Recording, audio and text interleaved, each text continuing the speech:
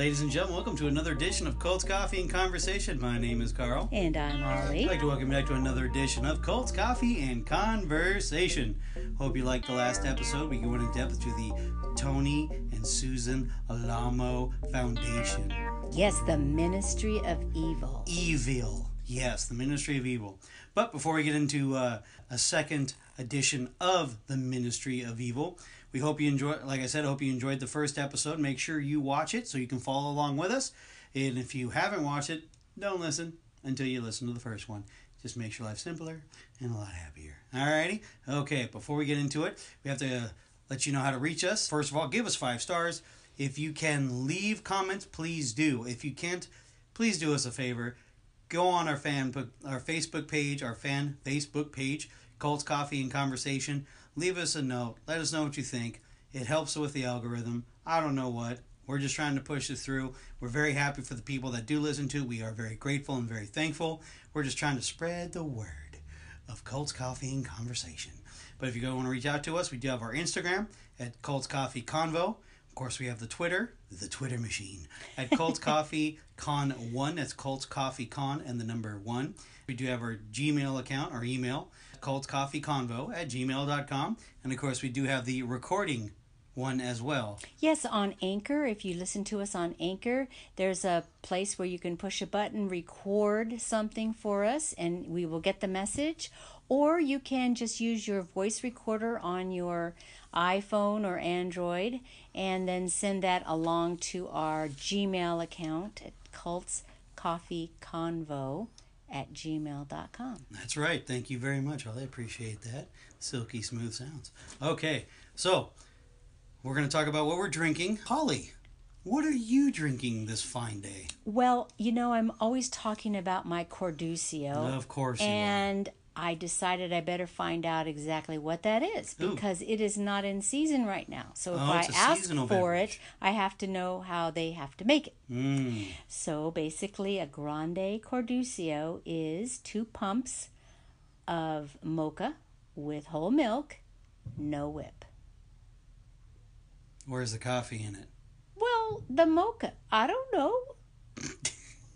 Well, there is coffee. I'm pretty sorry. I'm like, okay, well, I'm picturing 2 pumps of mocha, whole milk. So you have a chocolate milk. I know. Well, they probably assumed what when they do the coffee part, they probably do 2 somethings of it, right? Is it a hot beverage? Hot, yeah. So it's Okay, well, we'll have to get back on how much coffee they put in there. Just out of curiosity, I was like, well, I'm having the new Ariana Grande drink, as they're calling it. What? The Cloud Foam Latte, because that's what she loves. And, of course, you can't go wrong with, Ariana, because Ariana is, like, the best. She's a grande. Ooh, I bet you she probably gets a grande. But, yes, I'm doing the Cloud Foam Latte with caramel. Not too fan of the cinnamon. Sorry, not a fan, but hey. The caramel is fantastic. I love it. Anyway, I get it cold, by the way. Do not get it hot, because for some reason, you know what? I'm going to make a decision. I'm going to have one tomorrow, hot, just to compare and contrast. To be continued. All right, here we go. Back into the the Tony and Susan Alamo Foundation. We left off the previous episode. They were going to move to Arkansas. Yes, and we had those reasons was because of the Bible Belt. It was something where Susan knew about it and less regulation, less scrutiny. Well, she's from Arkansas. Yes. Yeah, so. This episode starts with an overview of the property. Yeah. And it's a large property. It's huge. It has a huge house. And that's where the Alamos stay. And the followers have dormitories that they get to stay. Oh, yeah, of course. I mean, why would they not have their own houses? But anyway. And the people in the town, it's a small town of Dyer, near Dyer, Arkansas. Yeah. And the people of the town thought they were weird. Well, yeah. I mean, you're bringing in 300-400 people. And they figured it was a cult. Right. So they decided to try to reach out to their neighbors, that we were going to be good neighbors. Oh, yeah, they did that little picture book. What was it? It's called the Foundation book. That's right. And they showed the children in the swimming pool and happy and everybody. On the playground and all that kind of stuff, yeah. And where one of the girls was saying that there's a picture of me and my sister right there, happy as could be, and we probably were at that time. As much as they knew to be happy. Yeah, and of course they had the pig farm where you were sent to get reproached. Well, yeah, the pig farm, obviously they used it for agricultural. Of course. I mean, there were huge hogs in there, so there was some fresh bacon at the Alamo restaurant. But they did use it as a punishment farm, too. Of course. I mean, to all you people out there who are listening who may be pig farmers, we do appreciate your bacon and your sausage. Of course, Farmer John. No, Jimmy Dean. Oh. Ooh, fight. All right. Or Mel. How dare you. Anyway, so let's go ahead and get in further. Of course, you have a lot of people showing up talking about their master manipulators, and they know how to use the media to their advantage, yes, of course. Tony and Susan definitely did know how to use the media. You see the images that they were showing that, there's Susie overlooking them, and of course, like the previous episode, that they were very good actors and they know how to play it off and things of that nature. Well, there was an editor, a former editor of the Southwest Times Record. Oh, yeah, Jack Mosley. Mm-hmm. And he talked about how they had opened up many businesses in that area. Yeah, they did. They had a grocery store, a service station, and a restaurant. They were very well dressed, and they drove Cadillacs. Yeah, the Cadillac Ministry is what they were calling it. And then what did he say that Susan would always say that? Well, Susan would say that we are God's children, and God always wants his children to go first class. Yeah. And she would have furs and jewelry. Yeah, but they always called it the Cadillac Ministry. Now, why did they call it the Cadillac Ministry? Well, because they believed that it was like working hard, and if they do, they're all gonna obtain Cadillacs. Now, who are these other people? Or the followers? Well, that's what they So the followers were told that they could get that also. They could get that also, but the only ones who are doing the work are them, and the only one who's not doing nothing is them. So they're now Carl, Tony and Susan were working very hard in the media. Right. Without Tony and Susan, they wouldn't have a roof over their heads. That's what they're telling them. Uh-huh. Yeah, I can't see Tony and Susan flipping burgers at the Alamo restaurant. Well, there's different types of work. Uh-huh. Once again, no. Sorry. Well, let's go into some of the other enterprises that they had. Now, the children obviously were being protected by appearances on this property. Right. Okay? Protected from the world. Part of the threat to keep the faithful in line is to make them appear that there is something that is coming against them. Right. And of course they do that very well. There's a lot of fear tactics in what they do. The fear is like their main weapon. Cultivator. Yes. Main cultivator. Well, Tony and Susan definitely have a celebrity lifestyle. Oh, absolutely. Absolutely. And of course they would have the famous, they're talking about how they had those famous country, well, not country, well they did. They were all country western music stars. They had Dolly Parton, Tammy Wynette, Hank Williams Jr., Brenda Lee, Marty Robbins, Roy Orbison, and they would bring them to the restaurant to perform. Yeah, and they said that when Dolly Parton came in, they made like $100,000 in a night. Oh, and don't forget that the Clintons, Bill and Hillary, showed up as well. Did. You know what was funny about that photo? It looked nothing like Hillary. Well, it looked like her daughter. Right, it looked like Chelsea. It did. I thought it was Chelsea. I know, right? Like, well, it was a very, very young, thin Bill. And and I did not. I don't even think he was governor yet. You don't think so? No, maybe? It was in the 70s. Well, so maybe he was a mayor then, maybe. Well, because Susan, it was before Susan, passed away. Mm-hmm. So it was before 82. Oh, okay, all right. Well, what did Bill say? He's Roy Orbison on speed. Yep. Wow, that's crazy. Tony and Susan were famous. Of course, they had thousands of followers at this point. Yeah, yep. Millions of dollars, and they're not paying any taxes at all. Must be a nice life. You have Chris Thean. We call her Chris. She has a lot of very interesting phrases she likes to say, and they're gems. All of them are gold. But there's this one here. Was it Mama? Okay, you remember I will this tell. One very yes, well. I do. Christian now is Susie's daughter. Yeah, her oldest Susie's daughter. Oldest daughter from the last episode. She says Mama could do anything. Mama could lie. Mama could cheat. Mama could steal. It was okay if Mama did it because the Lord sanctioned it. Yeah. Wow. Yeah. You know what's funny, though? I mean, real quick, I hate to rewind a little bit. When they talk about, there's always the faithful. The faithful. I find that just odd how they just... Now, do they have to say it in that southern way? They have to because, okay, so if any of you guys seen the Judge Dredd movie with Sylvester Stallone, okay, it's a very cheeseball movie, entertaining for guys. Girls would probably hate it, but it's a total guy movie. They basically like leave the city, go into prison or something like that. No, that's what they're doing. Not something like that. That's what they're doing.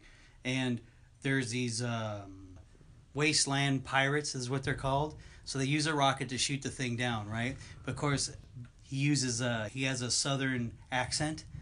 They shoot this thing down, and of course they're rummaging through and all that, and they find Sylvester Stallone, and then they find, I forgot the actor's name, it's going to come to me in a second, but they find him here, and he's always talking about, oh, the Lord deliver us a bounty of, like he talks like that, like a southern preacher. He looks at Judge Dredd, who is Sylvester Stallone, and he's like, oh yeah, the Lord giveth the meat for us to consume, or something like, because they're cannibals. Of course, the other actor goes, amen, brother, tell it on the mountain, right? So, my, from the city of sin, do we have one of the faithful, right? And then, of course, when you had the editor in this TV thing, the faithful, I just signed it just very... Okay. I'm sorry, I just went on a tangent. That was a very long tangent. Yeah. But I'm sorry, the faithful. Every time I hear the faithful. Anyway, go ahead. I'm sorry. Well, no, they had their TV show. Yeah, they had a second TV show in 1981 where they had some children on, and one of the children recollected. She's obviously an adult now. Yeah, Rebecca Gay. Mm-hmm. And she said when she was 4 years old, she went on the show with her parents. She was threatened by her mother that Grandma Susie was going to be there, so she better be good and not misbehave. Right. All the children had an automatic fear of Tony and Susan anyway. They were terrified. Mm-hmm. Oh, no, she was saying something to the effect of, there wasn't a moment where they... Oh, no, there was never a moment they weren't terrified. She was so scared, and they showed a clip of her on this, and she was very shy. She's 4 years old, and, she didn't know what to say, and she just kind of barely say anything and kind of giggle. Well, it was one of those things where it's like, are you happy? And she's like, oh, yeah. Yes. It's like, wow. And then you see Susan's face. Wow, that's the first time I've ever heard you not say anything. I was like, oh, snap. Uh-oh. Well, she said it in a little way that was sort of cute. But as we know what goes on behind the scenes, you're like, uh-oh. That's but anyway, true. And of course, Tony was a sadistic human being as well. They had the thing called the paddles at the Board of Education. Mm-hmm. They were explaining it to where it's like 2-inch circles in each one. It was basically, to me, it looked like, then they show the depiction of it. It's like a cricket bat. And with just 2-inch holes around it. And of course, they actually swung that thing like a baseball bat. Yes, for Tony it was entertainment, but for the children it was terror. Pure terror, yeah. Was it Benji, the adopted son? He comes up to it and he mentioned something that people were recruited. They invested everything in Tony and Susan. So it was a small price to pay for their kids to be beaten instead of going to hell. Because hell was forever. It was an easy exchange in their mind. Yes. That's insane. But was it Chris comes back up, Chris Thean. She also mentioned another one of her gems that she said about her mom. Yes. That what was it again? If I'm wrong, everything is fine. But if I'm right, you're going to go to hell. That's what Susie said. And then she also would say, the Word of God says, I love them who fear me. Right. But she's talking about herself, you think, versus God in general? No. Because they did say that she was the priest, the prophetess. Yes, but I know that she was quoting the Bible, so Susan would be quoting the Bible. Right. The word of the Lord says, I love them who fear me. Of course, Christian was saying that there were total charlatans. They had these people truly believe that this was, their word was everything. But then she also mentioned that, she started the cult, and she was the brains behind it. People followed her because there was that reporter guy who they were sitting like right in front of it, and he was talking to Susan about saying, yes, and he said, "Are you training anyone to replace you?" And Susie said, "Every one of them." Yeah, every one of them. Chris, continued saying about they were telling all these outlandish lies, and that, remember, she kept... Let's talk about this cancer. Okay, yeah, let's talk about the cancer. Yeah, we'll just talk about that. Because she was faking it for... How many years, Carl? 6+ years. Oh, she faked it, and what ended up happening? She ended up getting cancer. She ended up getting it really bad, like real bad. Okay. So whereas that they... what was his name? Carrie was saying how ironic. When the surgeon did the operating on her, he just basically had to sew her back up. Yeah, because it was spread all over her body already. I think that what Chris said was her mother was totally surprised when she found out that she had cancer. Yes. Now, when that happened, Christian said Tony freaked out because he thought nobody would follow him. Yeah. And she said, as long as my mother was alive, the brutality was still brutality, but it wasn't like it became when Tony took the place over. Yeah, I went to a whole different sadistic. Well, he was sadistic, so it went up to that level of out of control. Now, behavior. when Susie got sick, they stopped coming to church. Yeah, and you see that image of her coming to the window and waving to the kids. Mm-hmm. And when I first saw that, it kind of freaked me out. Well, it appeared that she had her wig on, she had like a bathrobe, and she just kind of waved behind the window, and the kids were, hi, Grandma Susie, kind of thing. Yeah, she looked really bad. Mm-hmm. She looked really bad. And the kids were wondering, are they coming to church? Are they coming to church? And now the congregation was praying and praying for her. Yeah, this was the beginning of I think, Tony's beginning of his manipulation to keep the people in line. Okay. Because he would make them pray, was it 24 hours a day, 2-hour shifts? No, that was before that. We're jumping ahead on that. We are jumping ahead. Oh, okay. Sorry. They were praying for her, though. Yes. And one of the women said that she got the message, pray for Susie. She tried to stay up, but she fell asleep at 3 a.m. And then she was woken up by someone that said that Susie had passed away. Yeah. And of course, she felt guilty. She said, I let Susie down the most when she needed me. Right. So in April 8th of 82, she passes away at 56 years old. Now, of course, Christian mentions that she didn't know that her mother was dying. No, because she had left before 1975. Yeah, so it's been, 7 years? Yeah, at least. At least 7. Because she lived to, 75? This is 82. Yes. So, 7 years. That she'd be by her side. And then, of course, Tony was heartbroken and scared because he thought he was going to lose it all. And I guess that's when Tony started talking about... yeah, let's see. What did Tony say? It was raise the dead. He was reading the Bible, and he was drowning in sorrow. Mm-hmm. And he reached to the Bible to give him some comfort, and all he could see was raise the dead, raise the dead, raise the dead.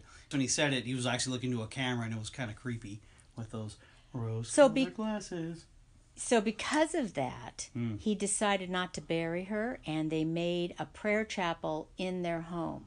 Yeah, that's weird. Where they started praying 24/7. Yes, and the 2-hour shifts. Mm-hmm. Yeah. And then there was that story. One of the girls thought that she was still breathing. Yeah, that was, and of course, then that gave everyone hope, but it didn't really pan out, obviously. Tony said she was going to raise from the dead. How long was it before she was buried? And that's the weird thing, because I think it was an open casket. Yes. This entire time. So it was like a year, a little bit more than a year. Mm-hmm. Holy smokes, that's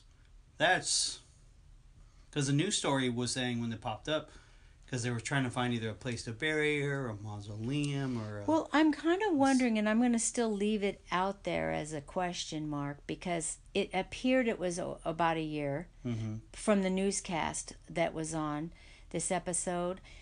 But then later on somewhere, I don't know if it was in a preview that we haven't seen yet, that it might have been more than a year. Oh, God. Okay. Because I know that they were mentioning that someone told Tony that the body was starting to rot. And they had to bury her. They had no choice but to bury her. So he did get a mausoleum. He put her in there and said, you know what, God can raise her from the dead. Yeah, if he can get her out of the mausoleum and raise her from the dead, yeah. But, of course... that didn't happen. Now, I wanted to go over one last thing about this before we go to the next part. Is that Rebecca Gay's father... Oh, yeah, was that story room. When she was passed away. Was in the room shortly before Susie died, and Susie grabbed Tony's collar, pulled him down, close to her mouth and told him, "You are going to destroy this place. Let these people go. Don't continue it. It's wrong." But he didn't listen, did he? And of course, here's my thing on that when we talked about earlier. She created it, apparently, according to Christian. She lived her lavish lifestyle. She got to do everything she wanted to do. Now it's at an end. Was it, guilt? This is my thought. Look, if he let the people go, he still had all the businesses. Although he would have had to convert them, at this point, he was still using them as volunteers. Right. So he's looking at losing a lot of money.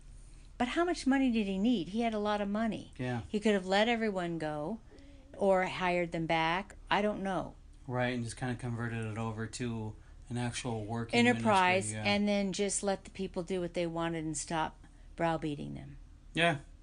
Yeah, I mean, it's the big what if right there. Well, let's go on. Yeah, okay, I'm sorry. No, that's okay. I said just kind of throw that out there. Of course, obviously Tony continued, and then there was the government started to step in. So they started investigating these businesses for not paying wages and overtime. Yeah, we're saying that Tony felt that there was a... What was the phrase again? It was Susie was smart enough to avoid the federal government, but Tony was too dumb or something. Yeah, Susie wanted to avoid investigation. Tony was too stupid to do that. Yeah, that's what it was. And...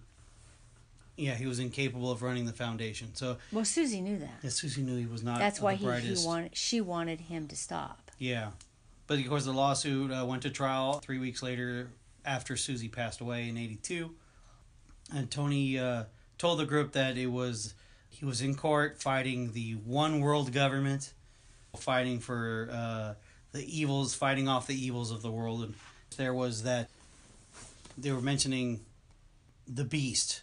The government was the beast. Well, he had probably some last end times prophecy kind of thing going on. We don't, at this point, know what their actual beliefs were.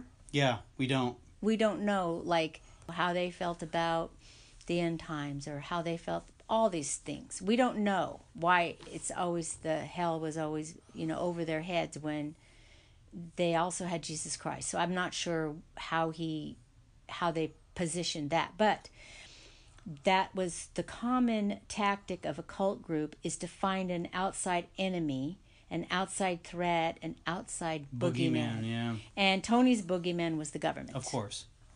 So the followers were questioned by the government, yeah. And the followers said, "We don't expect to get paid. We get our needs met by the foundation." Which was true. I mean, you can't... Yeah, but they hadn't... If they would have even gotten a minimum wage and then their overtime is state dictated, because every state's different. Different laws, yeah.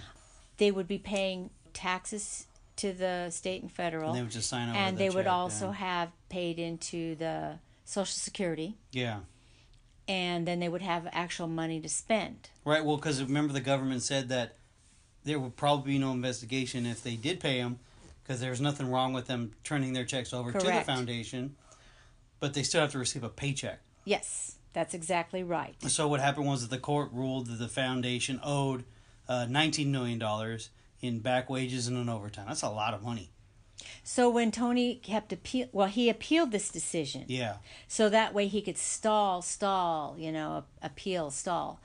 Always doing that. So as that's going through the process of appeal, he is still making money, still having the volunteers. Nothing's changed. Right, yeah. And then, was it in '83, he refused to keep things on a computer. The government not to keep tabs on him. Something to that effect.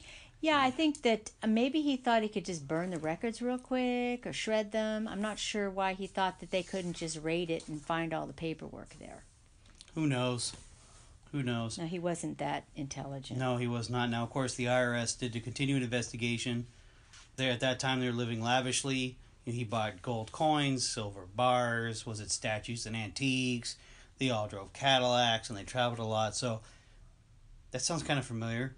Well, it appears that a lot of these rich, religious, I don't know what you want to call them.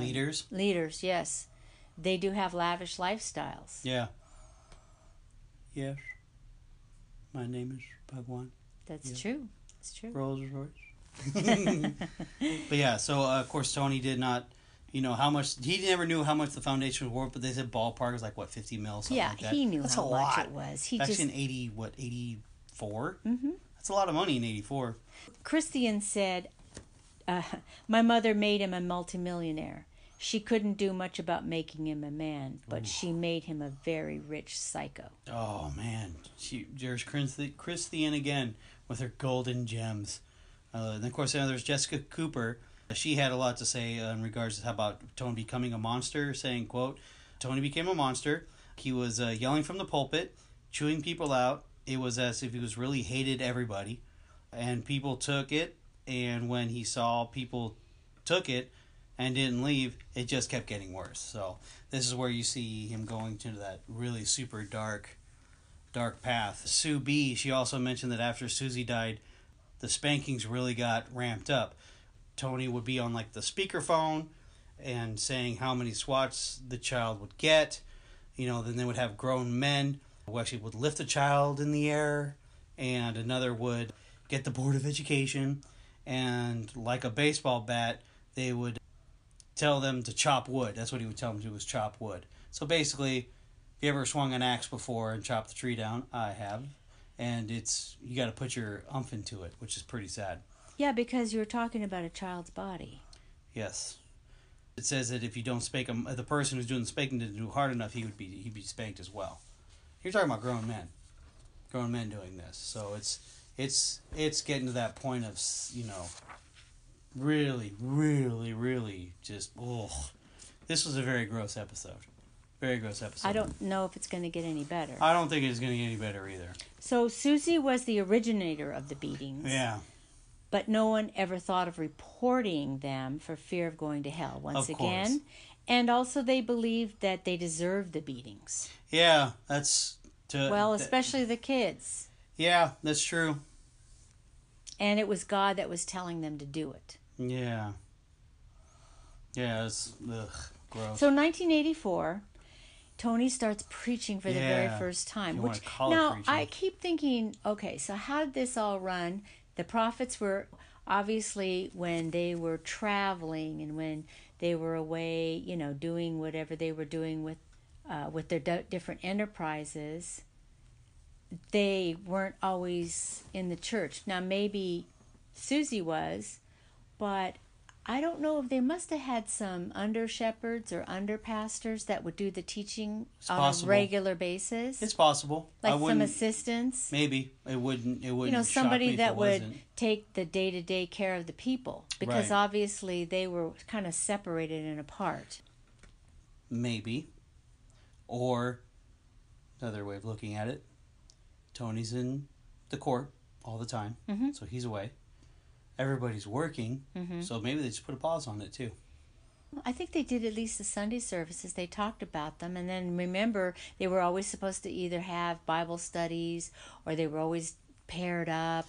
You probably rather they said probably like a worship service and some Bible or something like that. Okay, makes sense. Okay, well anyway, he told them that God is telling him to leave the people. Yeah.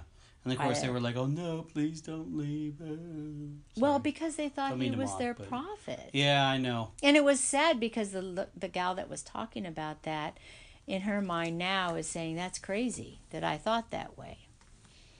Well, he was away in Los Angeles. He was away in Los Angeles. Yeah, with that fashion designer. He was dating a fashion designer. Yeah, was it Brigida Gillenhammer, I think her name was? It's Birgitta Gillenhammer. Yeah, I didn't Now, butcher she's that. Swedish. Yes. And she comes on the show, and she looks like, she has a heavy accent. She looks like she might have some physical disabilities at this point. Yeah. To me. Well, because she's older. Yeah, but... It looks like she may have had a stroke. Or something of that nature. Something to that effect, yeah. But anyway, she was talking about how, he spent money in her store, and then... she had a lot of attractive young girls working in there, but he wanted to talk to her instead, so of course he was flattered. Invited me to dinner, showed me his diamonds, and of course, she said he was not like the regular guys that she's met before because they didn't kiss until they got married. And so they did get married in Las Vegas. Oh, they did get married in Las Vegas. Mm-hmm. Okay. And then they moved to Arkansas. She was touched. It looked like she was touched that she was the only relationship he was in after Susie died. So mm-hmm. Now let's talk about what did Birgitta look like? Like Susan. Mm-hmm. A lot like Susan. She was in her early 40s at the time, mm-hmm. blonde, very... She's beautiful. Mm-hmm. So the people said, well, Tony's a prophet. The Lord gave him a new wife. Yeah. Somebody on the outside felt, looking back, that he was probably going to try to introduce Birgitta as a resurrected Susan Olamo. Doesn't shock me if he did try to do it. Mm-hmm. But, as was mentioned, Susie was their pastor and they worshipped her. Birgitta was no pastor. And probably not a Christian. No. So that was kind of a failure on Tony's part. Yes, it was. It was. And I don't know if he even had that idea in there. How would you pull it off? You know, I mean, what part of... Well, Birgitta never wanted to be fake in that respect because she said... No, kudos to her. Kudos to her, yeah. She said he wanted her to go to church and be baptized, and she didn't believe. It didn't work for her. Yeah. So she was not a phony. Yeah, and then that's where it comes out to saying that the only reason why they were married in the first place is because of the sexual relations that they would be having on a continual basis. So she would mention, well, the only way to keep him from beating her was to have sex with her 3 times a day. Yes. Yeah, and if it was 2 times, he would go... What she said, he would leave, talk to God, come back and beat her. Yep. So it had to be 3 times a day. But she stuck around with him because the reason is... Yeah, because Tony paid all the bills and, it's very expensive to be in fashion. Oh, her bills. Her bills for the fashion. Because he had more money than he could spend and da-da-da-da-da. So, there's the trade-off, I guess, if you want to call it that. But so then, of course, the jackets. Yeah, let's talk about the jackets. I'm interested very in 80s. Those. Extremely 80s. I like them, though. Of course you like. I kind of want to look on eBay to see if there's any on there. There probably at least one for like $50,000. Who knows? Well, I don't know who'd pay for that. I don't know, Mom. You could probably at least get one. Well, let's talk about the jackets. Okay, let's talk about the jackets. So they were blue jean jackets, airbrushed and bedazzled. Ooh. And Tony's ego and bank account were fed off of these. And they show pictures of them, and they're great. They're all custom. Oh, yeah. Well, for the stars, yeah, they were. Mm-hmm. Birgitta had all of the networking in New York City. Mm-hmm. So the jackets were really taking off. Was it like the first week they made like $1 million? Yeah, they made $1 million. So they had the children work on the jackets because those little rhinestones, they had little hands. They could put the rhinestones in the little metal brackets, and then they had an assembly line, and they would make these jackets all night. And no one ever got paid, and no one ever even got a jacket. They sold in mainstream stores, and they were personally made for the stars. Now, some of the stars that they showed were like Sonny of Sonny and Cher, Brooke Shields, Dolly Parton, Mr. T. So the Labor Department heard about this child labor, but they didn't have any evidence of it. Yeah. So the followers were conditioned to lie. It's okay to lie to the devil, which would be the government. Right. And the followers thought nothing of the kids working. It was all for the Lord. Right. So in 1985, the U.S. Supreme Court upheld this verdict in the Labor Department case against the Alamo Foundation. And Tony was required to pay his workers. Oh, yeah. 4 months later, the IRS retroactively revoked the Alamo Foundation's tax-exempt status.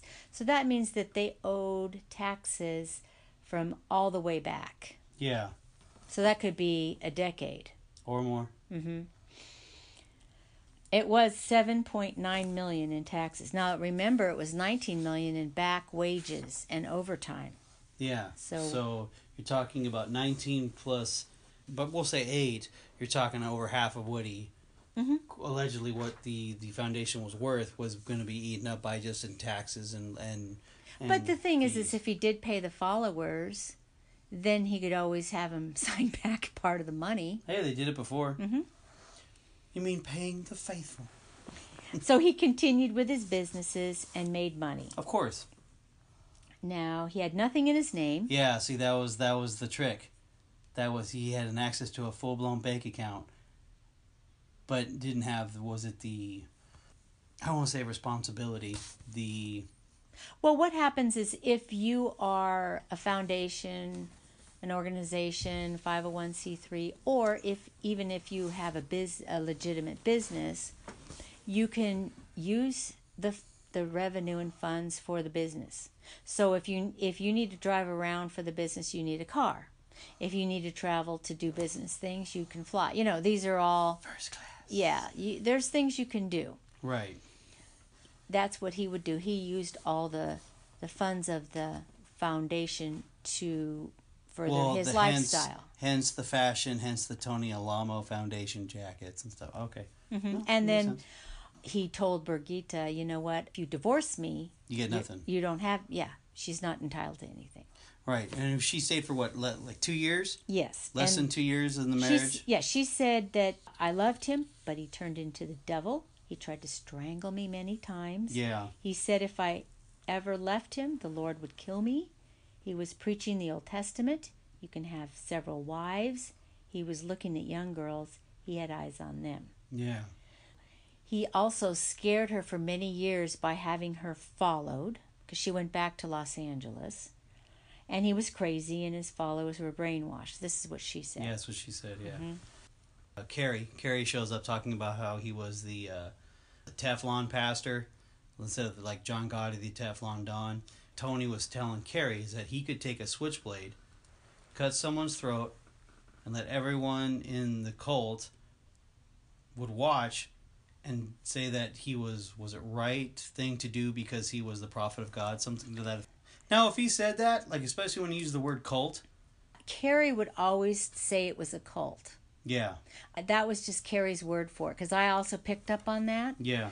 I just think that Tony would say either the people, the followers, the congregation of some sort. Now that shows a lot of arrogance and hubris. Very hubris. Mm-hmm. Very, very hubris. Tony was a master at evading the law. Yeah, see, that's the one thing I find interesting, that he was dumb enough to attract it, but smart enough to evade it. Mm-hmm. Yeah. But they kept hammering at him. Yeah. He was too slippery is what they said. Mm-hmm. And, of course, they had missionaries, New York, Dallas, Los Angeles, and then, of course, they expanded out. This which made me laugh, and I know it made you laugh as well. They moved to Miami because of Miami Vice. Yeah, because of the show Miami Vice, and they wanted to get in on the real estate boom. Now, wasn't Miami kind of built by the cocaine industry? It was built definitely specifically by the cocaine industry.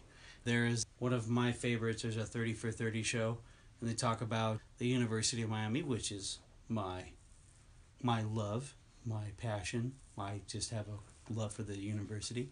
They're talking about how when the 80s came around, and they said that at that time they had so many students, because the football team was successful, is that people would pay their 4-year tuition in cash. Ugh.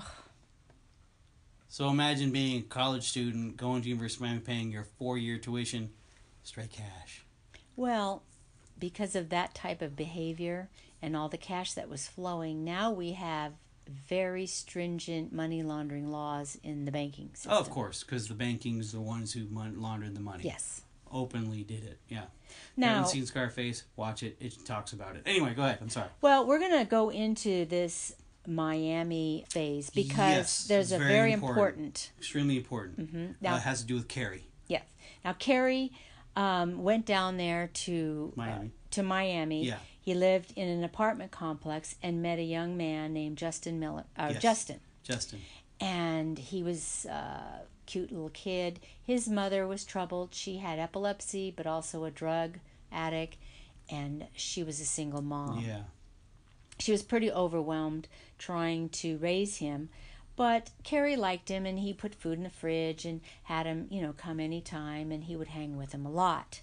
So when he had to go back to the Ridge in Arkansas, I asked if Justin could come with him, and the mom said, fine, Yeah. He went to live with Carrie and Carol. They were married on the ridge. And then Justin got word that his mother had passed away.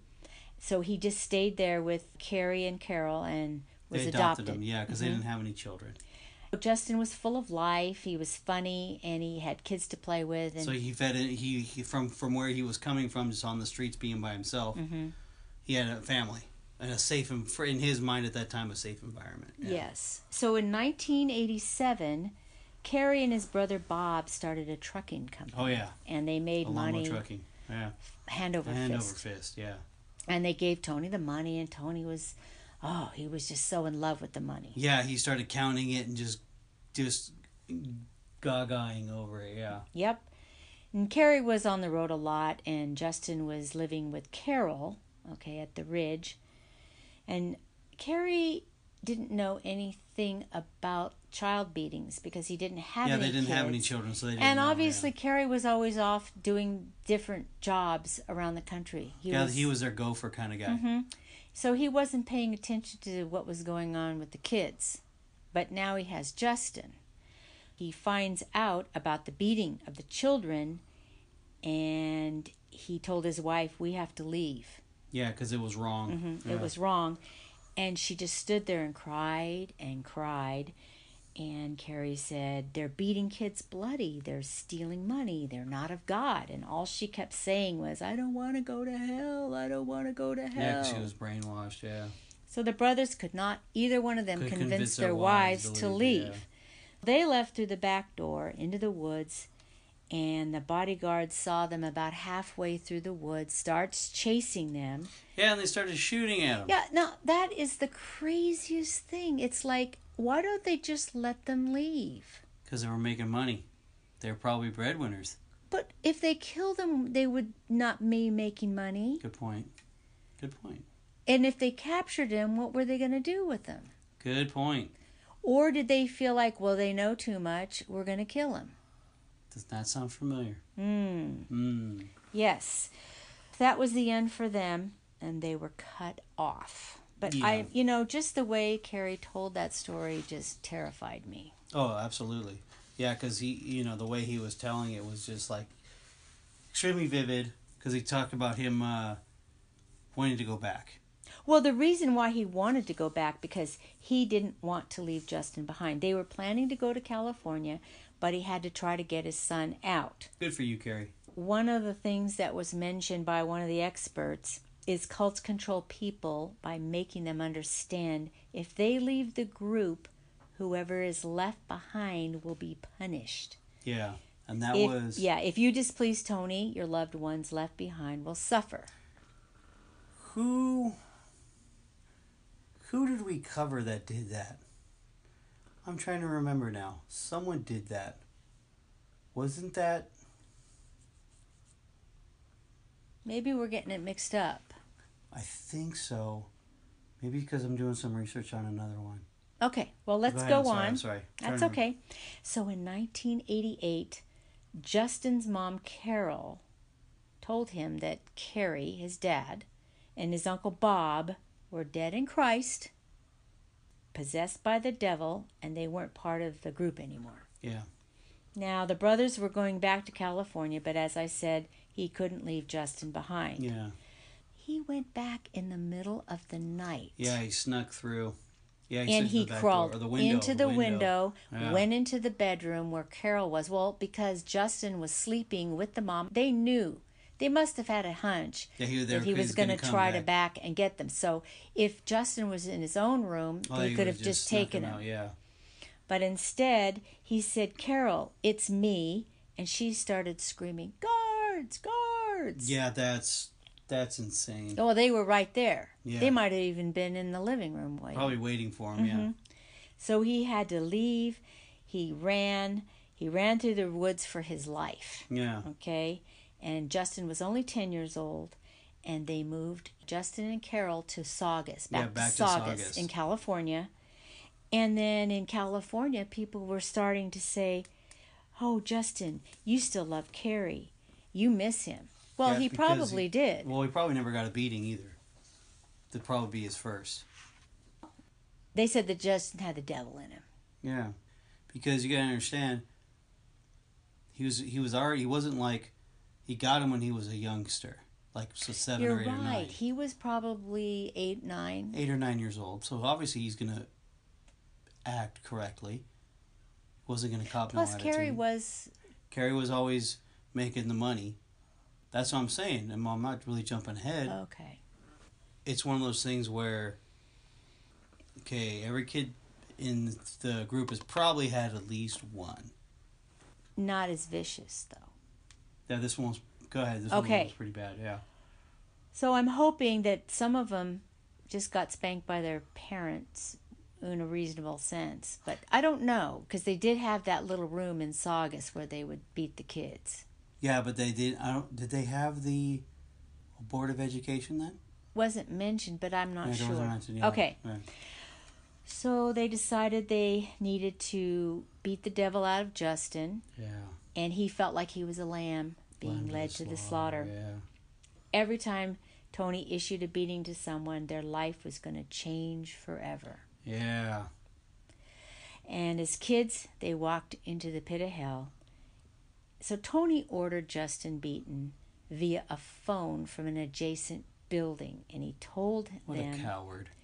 ...that he needed 20 swats. Yeah, 20. Yeah. All of the children were there. Yeah. And they were told if they didn't obey or if they did this... This is what would happen to them. Yeah. These are little kids. And of course, Tony said, the Lord told me to do this to you. So they stretched him out, like over a sofa. The arm over a sofa. Uh-huh. They started swatting him. Yeah, well, the orders was it to start chopping wood. Mm-hmm. Oof. And they put all their effort into it. He's a 10-year-old boy. 10. Mm-hmm. He's 10. When one got tired, they just get another one to come into his place and start again. Yeah, they were saying that these were lumberjack-sized guys, too. They were huge. The moms were there, too. There was blood everywhere. And Justin looked at his mother, Carol, and said, "It's not fair." And she said, "Shut up, you deserve it," with coldness in her eyes. Yeah, when he was, yeah. There was a lot of blood stuck to his pants. He received 150 swats. Ugh. And the children were in tears. I mean, that just alone is traumatizing. Yeah, well, I mean, because when Justin was talking about what happened, it was... As an adult, right? As an adult, that was like, ooh, like, I get chills. I'm getting goosebumps now, thinking of it. He said what affected him the most was that Carol did not protect him. Yeah. And that's what mothers are for. Yeah. Afterwards, he laid on the floor for days, and then he walked around later with 2 pillows. Yeah, just so he could sit down. Yeah. I mean, obviously, he didn't get any medical attention. Of course not. They were believing they were saving Justin's soul, and then after the beating, he was never the same.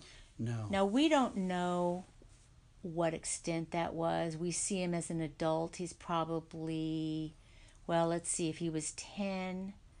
40s. Oh, he's in his later 40s now. Yeah. Okay? And he didn't look good. No. He looked like he was troubled. Like he had a hard time just living life normally.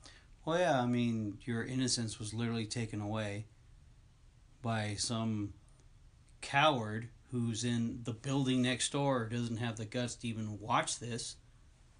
And your mother isn't protecting you. Nope. I wouldn't tell them, "Shut up, you deserve it." Yeah, your whole world is gone. Christian said Tony was an absolute coward. That's why he liked to beat up little girls and little boys.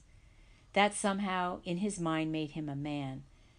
Another child is going to grow up an absolute mess. And they live now, and I guarantee you, I promise you, no matter how they sound, they are just fine. Don't kid yourself. They go home at night, and they beg God to forgive them. Yeah, that's insane, because they're still programmed to this day. Right, and we don't know the end of this foundation yet. No, we don't. But obviously, if it started in the early 70s and now it's 2019, Tony only died 2 years ago. He probably had control in prison.